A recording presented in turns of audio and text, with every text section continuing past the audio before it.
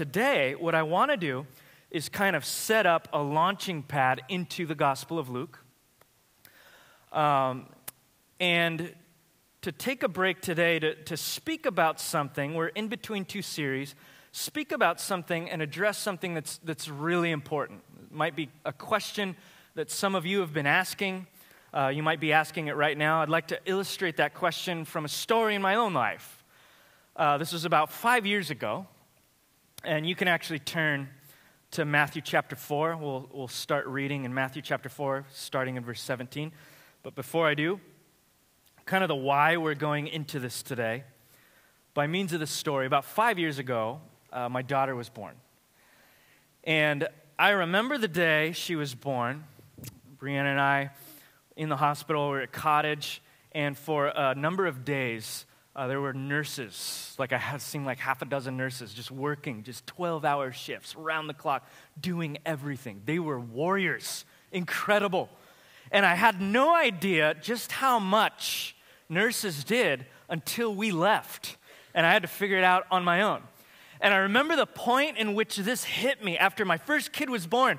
It was as we packed the kid in new baby seat in the back seat, Bree's in the side, on the right next to me. I jump into the car, and we're driving out of that parking garage across from Cottage Hospital. And it's right as we're going through the driveway, and that little thing like opens up, and you drive through it. It's right at that moment. I'll remember it clear as day. I hit the brakes, and I looked in the rearview mirror, and I saw this like little fragile human creature in my back seat. And something inside me just jumped up into my throat, and then I realized I am responsible for this human, and I have no idea what to do about it. And these nurses, they were incredible. They did everything. They watched it, they fed it, they told me what to do. It screamed, it cried, they told me everything. And now I'm driving out, and I found myself wondering, now I wish the nurses gave me a manual for this. Just a little booklet, like the 10 things that are going to happen in the next 2 weeks, and here's what you do about them. Frequently asked questions. I praise God for things like YouTube, because that's how I learned those first 2 weeks how to care for a kid. I don't know how my parents figured this out, but apparently they did. I have no problems whatsoever. So they did a good job. But I found myself just creeping out of the garage I don't even know what to expect. This isn't like a toy or a mobile phone. This is like a human baby. And I just slowly began to panic. As I drove out of the parking lot, got on the highway, I was so scared. It was like I was turning, her head was just like this, and oh no! I got on the highway driving 40 miles an hour, which I'm told is a common thing for your first kid, but I'm driving 40 miles an hour.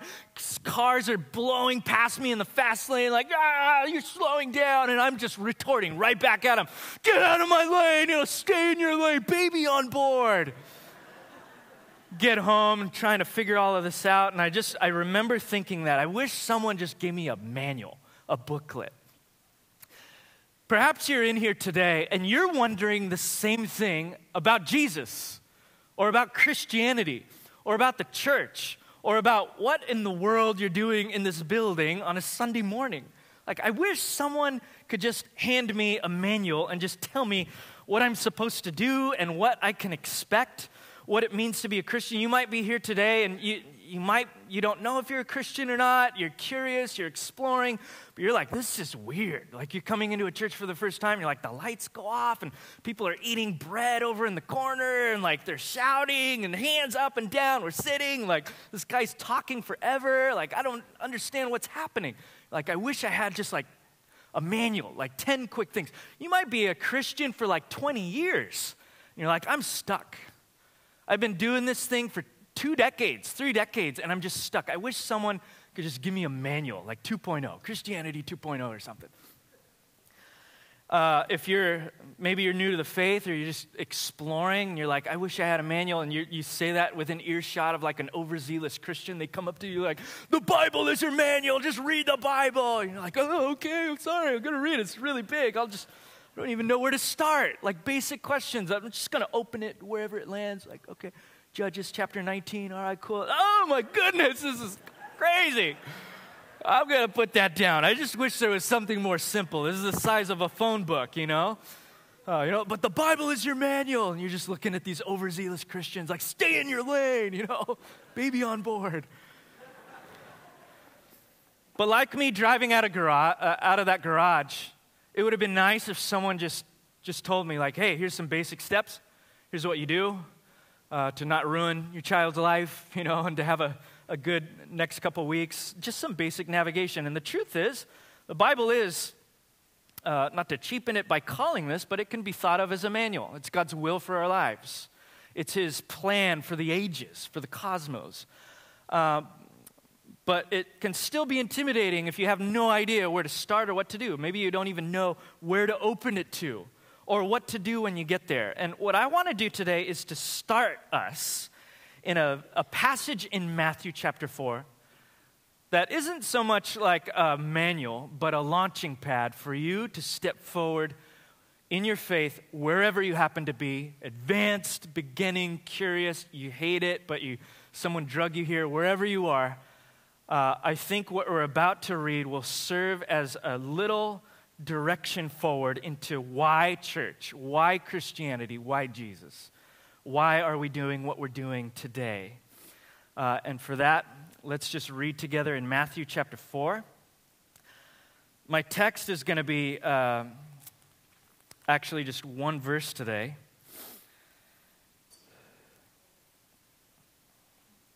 It's going to be verse 19, but just to give us a sense of what's going on, we're going to read verse 17 through 22. If you don't have your Bibles, we have this on the screen for you. You can read along with me. And the gospel writer Matthew says this, verse 17. From that time, Jesus began to preach, saying, "Repent, for the kingdom of heaven is at hand." While walking by the Sea of Galilee, he saw two brothers, Simon, who is called Peter, and Andrew, his brother, casting a net into the sea, for they were fishermen. And he said to them, "Follow me, and I will make you fishers of men." Immediately, they left their nets and followed him. And going on from there, he saw two other brothers, James the son of Zebedee and John his brother, in the boat with Zebedee their father, mending their nets, and he called them. Immediately, they left their boat and their father and followed him. This is God's word. Heavenly Father, help us to understand your word so that we can know everything about Jesus that we need to know right now, that our hearts might be compelled, that our wills might bend towards you, that our affections might be turned in your direction. We pray that you would give us today more than simply a lecture from a podium, but the power of the Holy Spirit to open our eyes to see how beautiful and wonderful you truly are. And may you call us to be your disciples as well. In Jesus' name, amen. Again, wherever you happen to be today, you might be exploring, curious, saying, what does it mean to be a Christian? How do I, what is this Jesus thing? How do I do it? Where do I start? Or maybe it's a little more immediate. Maybe you've been going to this church for a while and we just got out of 1 Corinthians 13 and you're like, I don't know how to love. Like, how does one become patient? How does one become kind? How does one rejoice in the truth and not in wrongdoing, and so on and so forth? I think this will answer that for both parties. Maybe you've been going to Reality for a while and you're just asking what's next in the life of our church in the years to come. We're in a new season as a church that we haven't been in. We're about 6 years old. It was 6 years old that this church was planted. We were a baby church, and with being a baby church comes all these things like just trying to follow Jesus as best as we can on adrenaline rush and the Holy Spirit. Oftentimes things happen by accident, and God still blesses it. It's wonderful. But 6 years later, we're not a church launch anymore.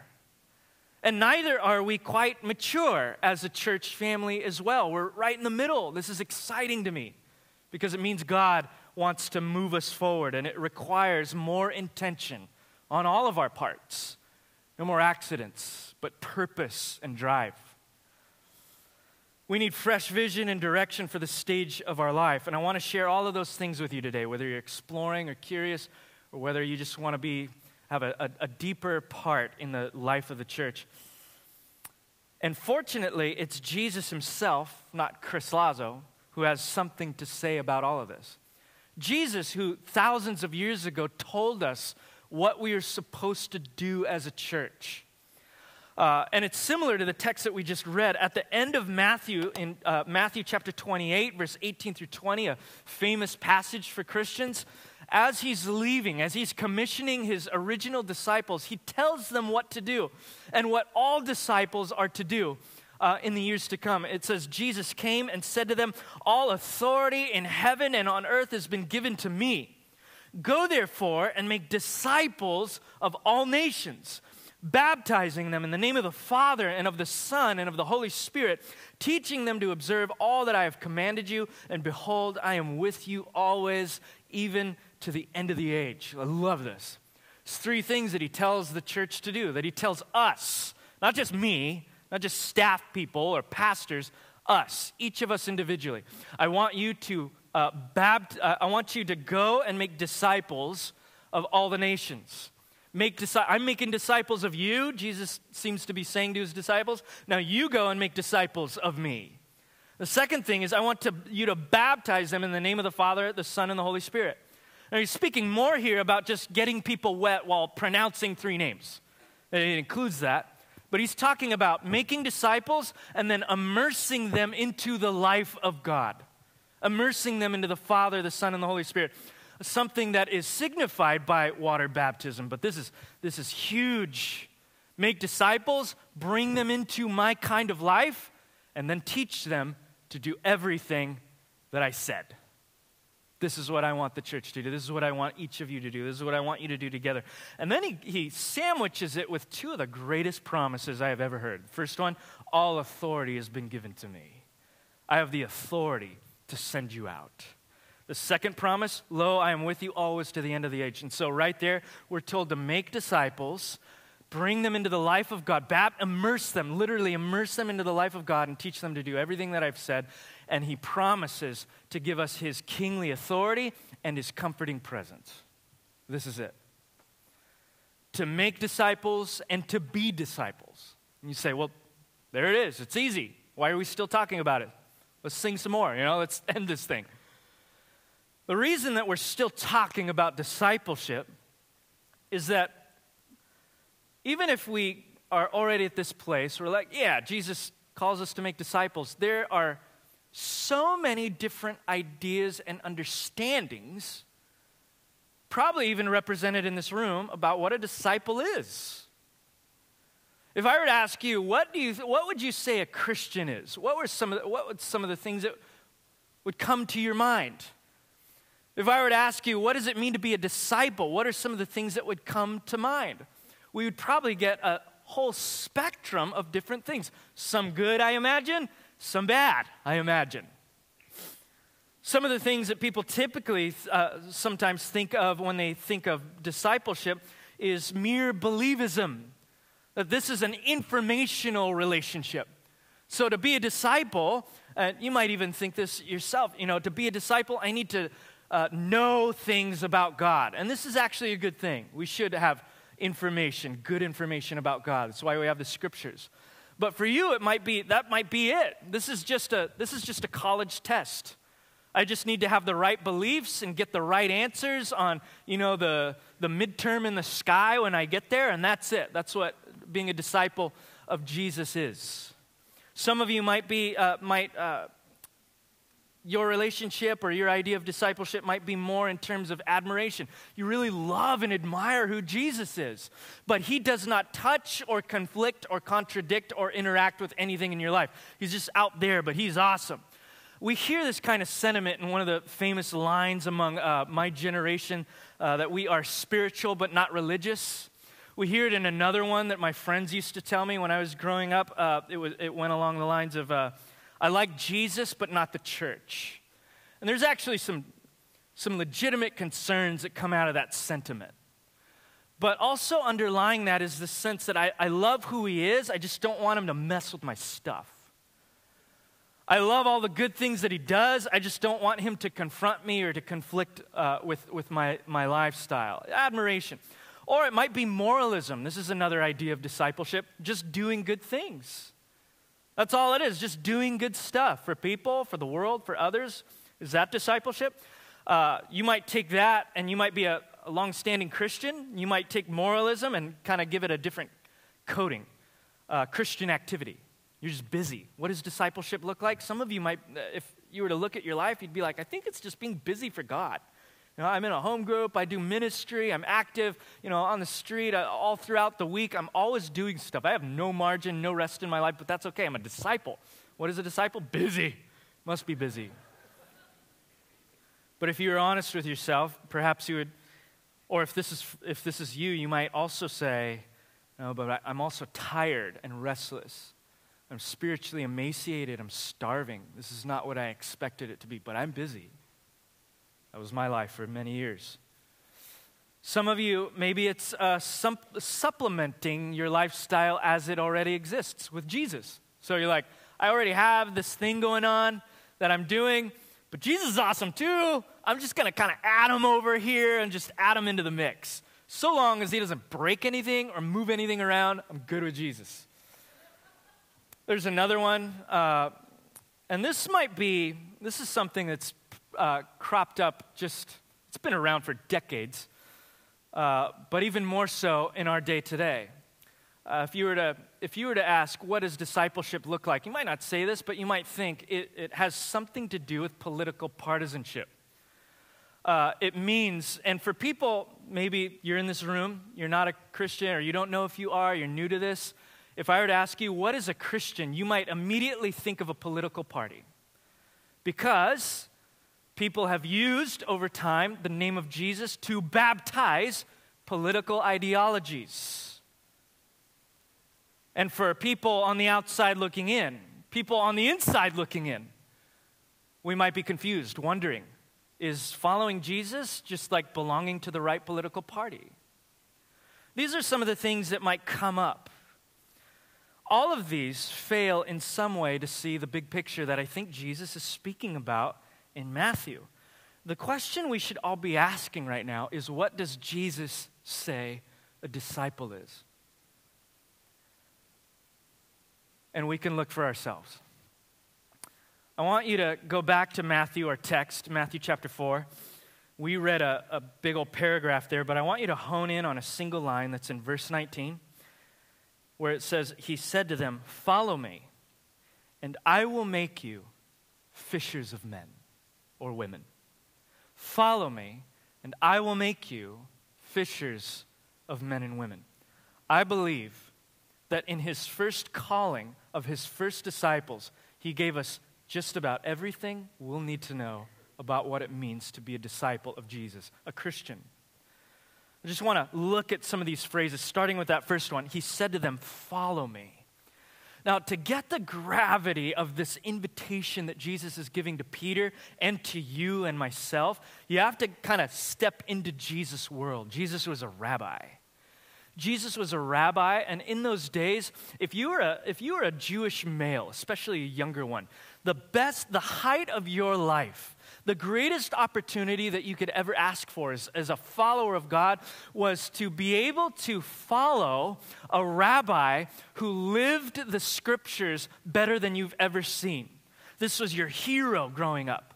This was somebody who understood the scriptures, whose interpretation of the scriptures was everything that resonated with your heart, and they had integrity. They lived their life in accordance with what they taught and believed. And for you, this is your hero. This is all you wanted if you were a Jewish young male in the first century. Your dream job was to find the best rabbi in the world, according to your standards, and to be able to follow them. And Hebrew boys would study their entire lives for this opportunity, and intensely from an early age. By the time a boy was 10 years old, they would have been expected to memorize the first 5 books of our Old Testament scriptures, what they would call the Torah. So Genesis, Exodus, Leviticus, Numbers, and Deuteronomy. I don't know if you've ever seen that, but that's about a 1/4 inch of paper in your Bibles. They would have that memorized by the time they were 10. That was normal, very intense. By the time they were perhaps in their mid-20s or early 20s, they would have studied so much. They would have learned so much. And at this point, they would have started to discern differences between rabbis. Like, oh, this guy has a certain philosophy of the scriptures, a certain interpretation, which was called their yoke. That was how they understood the Hebrew Bible. And it also referred to how they applied it to life in front of them. That was their yoke. And the dream for this kid, for this young boy, was to eventually find a rabbi whose yoke most resonated with them so that they could take that yoke upon them. What does that mean? It means I want to learn from you. I want to copy you. This was not just a single class that happened once a week or a coffee date. This was an entire life relationship. And the dream for this boy was, I want to find this rabbi, the one that I love more than any of them, who is just so deep in Scripture, just so right on the money, that I might endeavor to become like them. And they would approach the rabbi and they would ask him, can I follow you? Now, just because they asked didn't mean they'd make the cut, because the rabbi was also looking for something. The rabbi was looking for the best of the best. Why? Because the rabbi wanted his yoke to be replicated throughout the world. And so the rabbi was looking for the valedictorians, for the people with the greatest understanding of the scriptures, with incredible lives, who are polished in their theology and in their spirituality. So not everyone would make the cut. And so the top of the class would get chosen. The rabbi would say, okay, you can follow me. And that boy's day would be made. And what would happen? They would leave their families. They would leave their supposed vocation. And they would literally follow their rabbi for the rest of their lives. They would eat with them. They would study with them. They would travel from town to town. They would sleep in the same room together. They would argue in the temple. They would debate the scriptures. They would talk about life together day in and day out. That was a disciple. So when Jesus steps up to these guys who are mending their nets and he says, follow me, he's switching it around. They're usually the ones that ask. He's asking. And who's he asking? These aren't valedictorians. They're people who have failed to make the cut. This is Peter. That's why he's fishing. He didn't make the cut. He'll never be a rabbi. He'll never be the disciple of a world-famous rabbi. He's mending his nets, working in the field of his father because he didn't make the cut. And Jesus comes up to him, a failure, and he says, I choose you. This is where it all starts. Where Jesus steps into the life and to the bubble of people like you and me. For some of us that the world has passed by and said, you'll never amount to anything, Jesus steps into your space and he says, I choose you. Those of you that say, I haven't gotten it all figured out, I've got doubts, I'm struggling with my faith, I can't even think about tomorrow, much less a year from now, Jesus steps into your space and he says, I choose you. Follow me. Jesus issues an invitation to follow, and we respond, not by signing up for a 1-hour class every week, but by going with Jesus everywhere that he goes. Constantly learning from him, imitating him. Why? Because in the eyes of the student, the rabbi is the greatest person in the world, and the best thing that could happen to me as a student is that I might one day become just like him. And so we learn, we imitate him.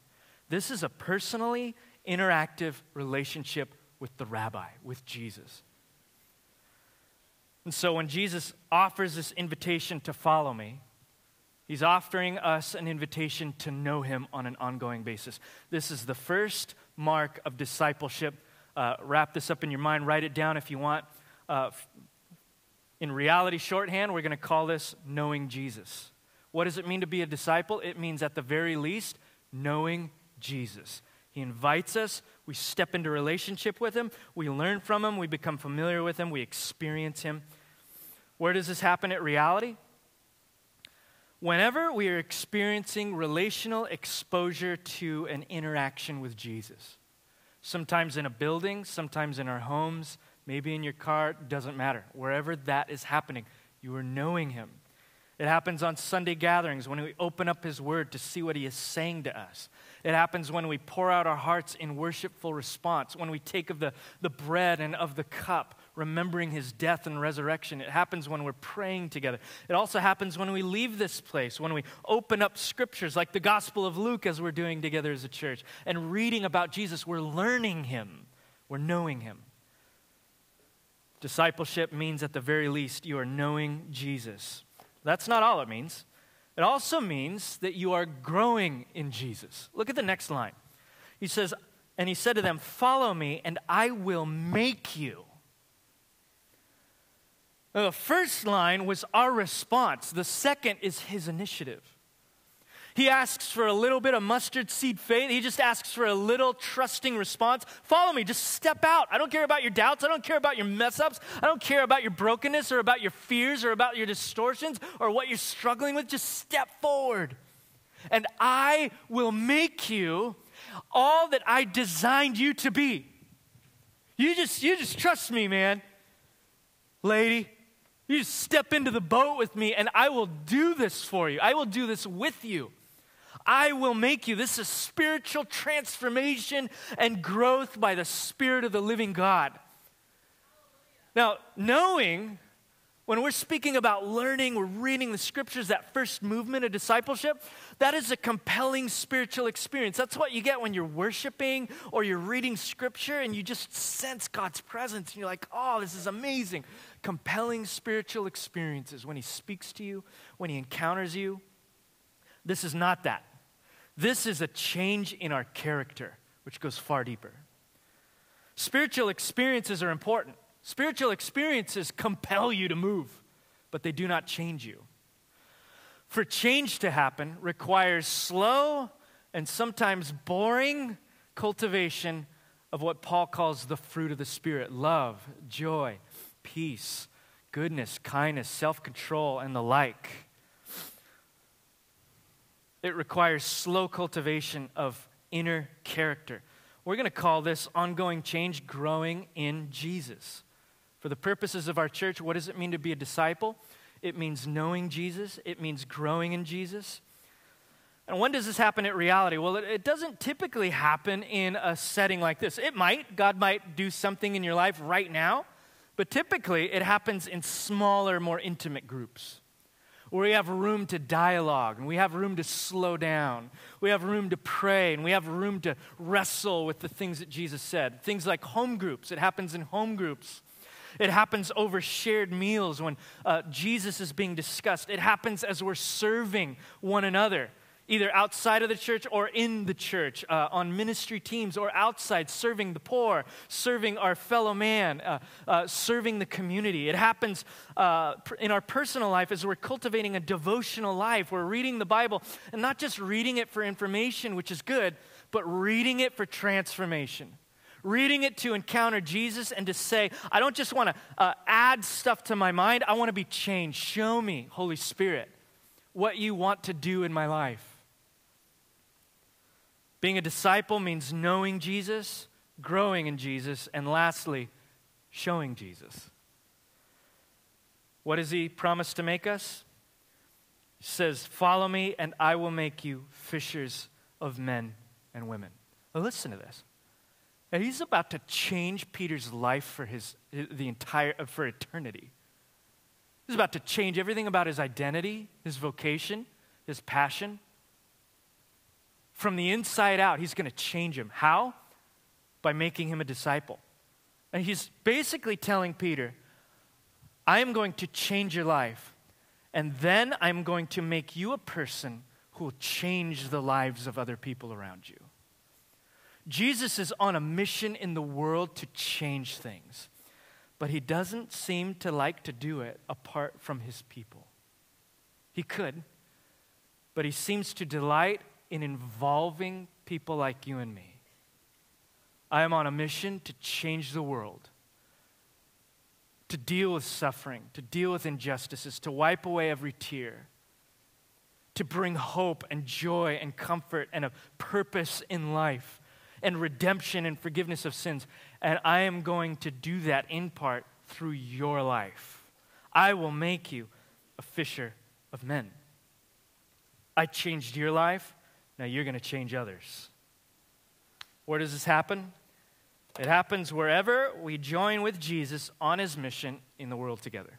This could be as simple as getting to know your next door neighbor with purpose, seeing in them the image of God, that they are deeply loved. It happens anytime we are loving our neighbor very well, talking about Jesus with our coworkers, with our friends. It happens globally whenever we are seeking to reach the unreached through prayer, through actually physically going, through support. But these are, and this could be unpacked for hours, and we're going to do it for the next 2 years through the Gospel of Luke, but in a simple way of putting it, if you want a simple way, what does a disciple mean in the words of Jesus? It means at the very least, we are knowing Jesus, we are growing in Jesus, and we are showing Jesus to other people. Here's what this means for you and me. And I want to start with maybe 2 different groups of people. For those of you that are just curious, like I'm just exploring the faith, I'm exploring Jesus. What does this mean for you? I think in a very basic way, it should help you to understand who the real Jesus is. Forget what TV tells you about Jesus or Jesus' faith. Don't get your information about Jesus from politicians. Don't get them from BuzzFeed articles. Don't get them from the internet. Don't get them from Facebook, please. Why would you need to? You have firsthand source material of the God-man himself right here. Get in the text and read about his life and let your heart be strangely warmed. He's after you. And I shudder to think at what would happen in some of your lives if not even having a plan, not even knowing what you were going to do or how you're going to move forward in a spiritual life, you just thought, you know what, I'm just going to take a risk. I'm going to open up the Gospel of Luke or Matthew or John or Mark. I'm just going to read about Jesus and try to figure this guy out, see what he's like. I wonder if the Holy Spirit would not bless you out of sheer grace and open up your eyes to see things you could only you could barely imagine. For me, I had grown up for many years knowing things about Jesus. It was information in my head. Some of it was wrong information. And it wasn't until God revealed himself to me in a powerful and compelling way. Just revealed himself to me. It was in a moment. It was actually, I got invited to a church in Carpinteria called Reality. Don't know if you heard of that one, but it was over there. I was reluctantly dragged to this church. This guy preached for like an hour, just so long. He was like 7 feet tall too. They sang for hours. I was like, what is this, you know? And I don't know what happened, and I still cannot explain it, but during the second set of worship, something hit me and changed everything. It was as if the Spirit of the living God opened my eyes to know that he was there. And I didn't know anything about him at that point. And so I was curious. I began to open scriptures, reading books, talking to people, just trying to find out about this Jesus. And the more I read about him, the more I discovered about this Jesus, the more my heart was compelled.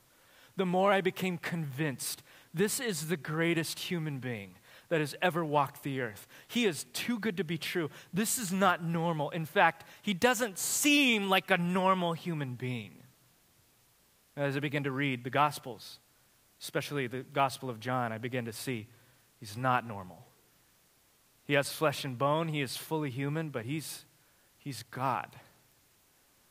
And everything within me wanted to follow this guy for the rest of my life. The descriptions that maybe some of us have, just information only or compartmentalization, or I'm just adding it to the rest of my stuff, or it's a political party or whatever it is.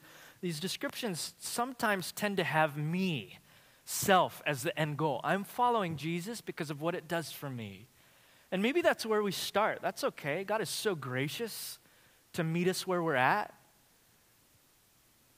But the deeper you go down that rabbit hole in Alice in Wonderland, the more you will realize that Jesus is calling you to let go of your life. In fact, he said such things in Luke chapter 9, verse 24.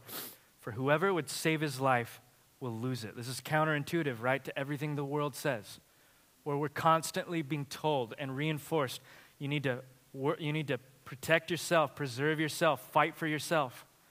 Even in some of the more emotional and social intelligence circles where we're trying to bless our coworkers and bless other people, there's still this concept of doing it so that it will work out for us in the long run. We're paying it forward so that they can pay it back. Jesus flat out says, if you try to hang on to your life in any way, you're actually going to lose it. True freedom comes from giving up and exchanging your life for my life. And even though Jesus promises that there will be challenging times for the Christian, there will be hard times, trials, tribulation, difficulties. You'll suffer for following Jesus. The world does not understand this journey. Jesus also gives us a glimmer of hope in saying, you might recognize some of this lingo, take my yoke upon you. Hey, just come try my yoke, my way of understanding my own scriptures and my way of doing life. Just take it upon you. Learn from me, for I am gentle and meek of heart. And there, if you take my yoke upon you, my way of doing things, my rabbinical understanding of the scriptures and my perspective on life, you will find rest for your soul. This is Jesus' promise to anyone who would want to follow him. But in order to do that, we have to see through the noise. We have to see through convoluted views of what religion and Christianity and even discipleship are, and constantly force ourselves to revisit what Jesus is calling us to do, to be a disciple.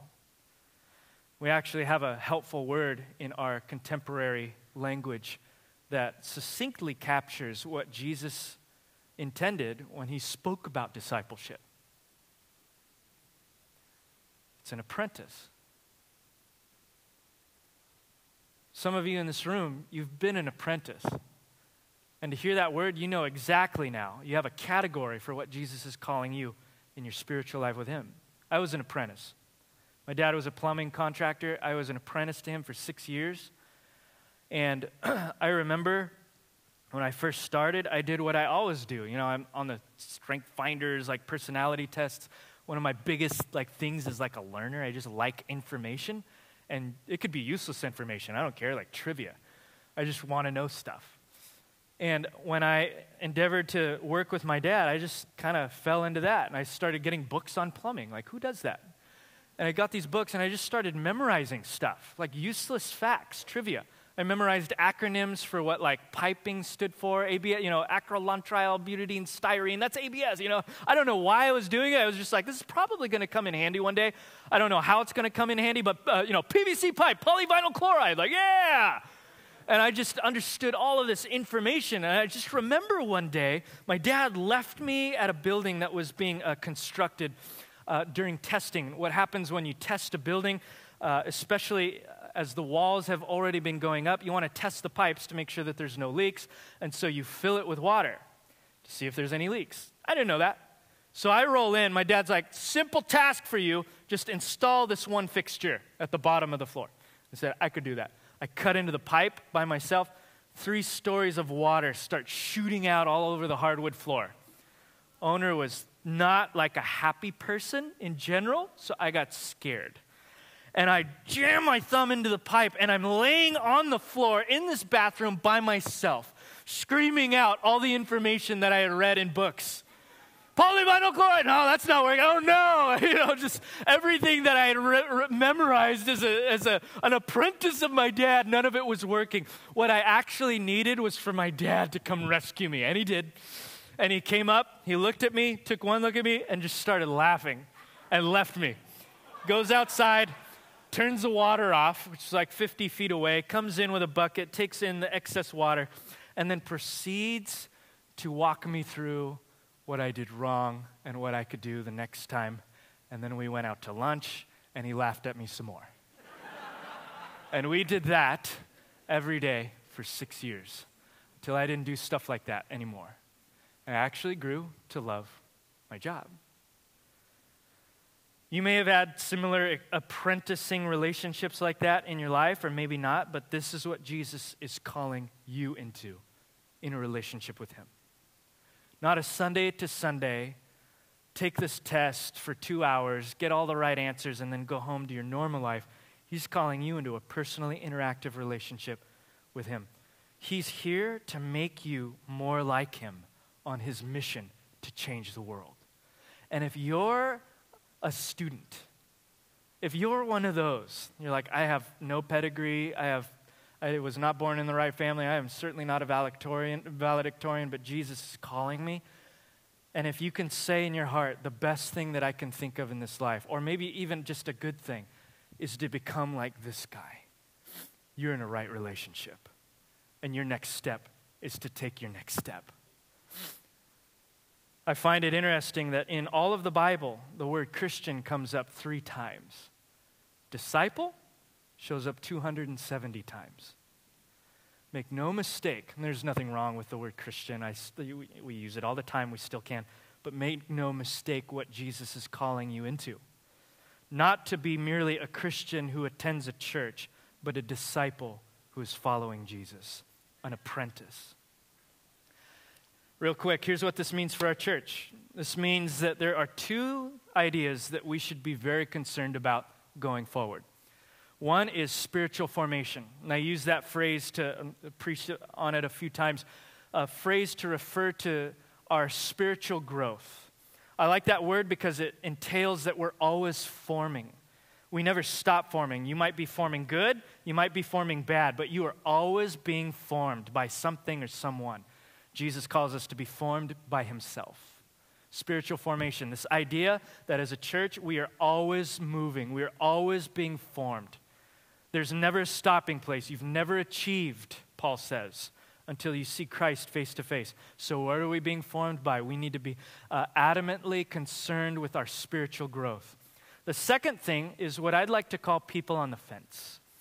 I refer to people on the fence to mean anybody who is not growing, okay? This could be, and this could be people in the church who have been here for years and they're just stuck. God doesn't want you to be stuck. He's got plans for you. You might be on the fence in your spirituality. It certainly refers to people that are outside of the church. People who are curious, exploring, maybe closed off. But Jesus loves them.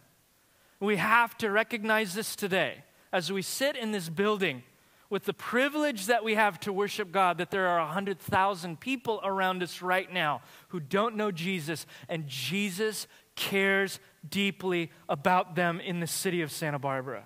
They're on the fence, and Jesus is calling them off the fence.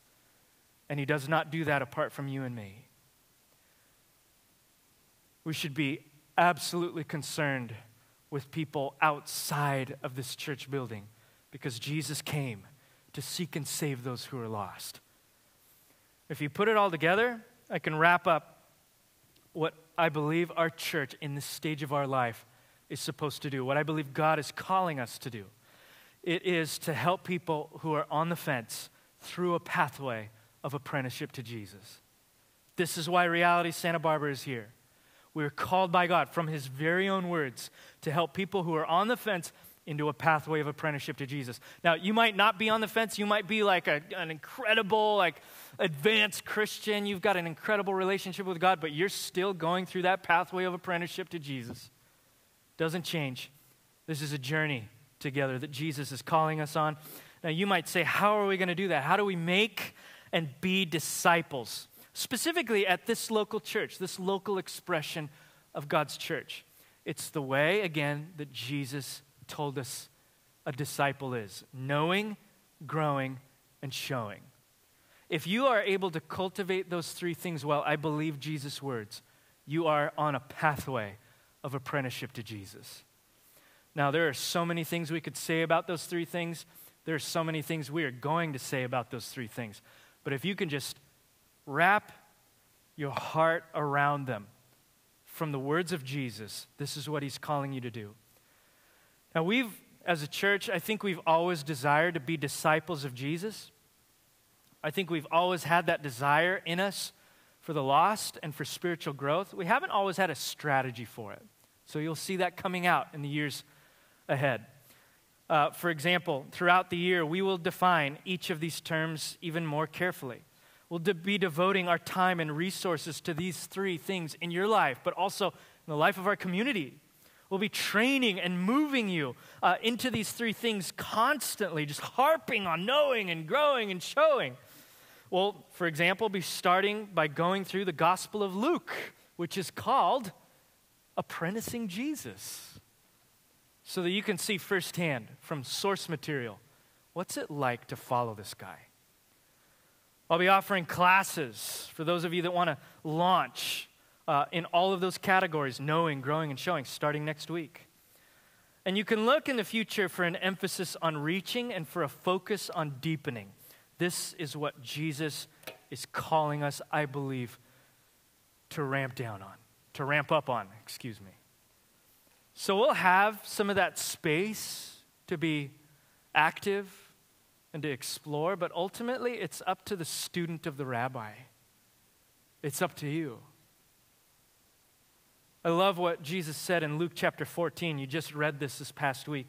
He said, "Whoever does not bear his own cross and come after me can't be my disciple. For which of you, desiring to build a tower, does not first sit down and count the cost, whether he has enough to complete it?" I love what Jesus says here, because he's not trying to emotionally manipulate you into a relationship with him.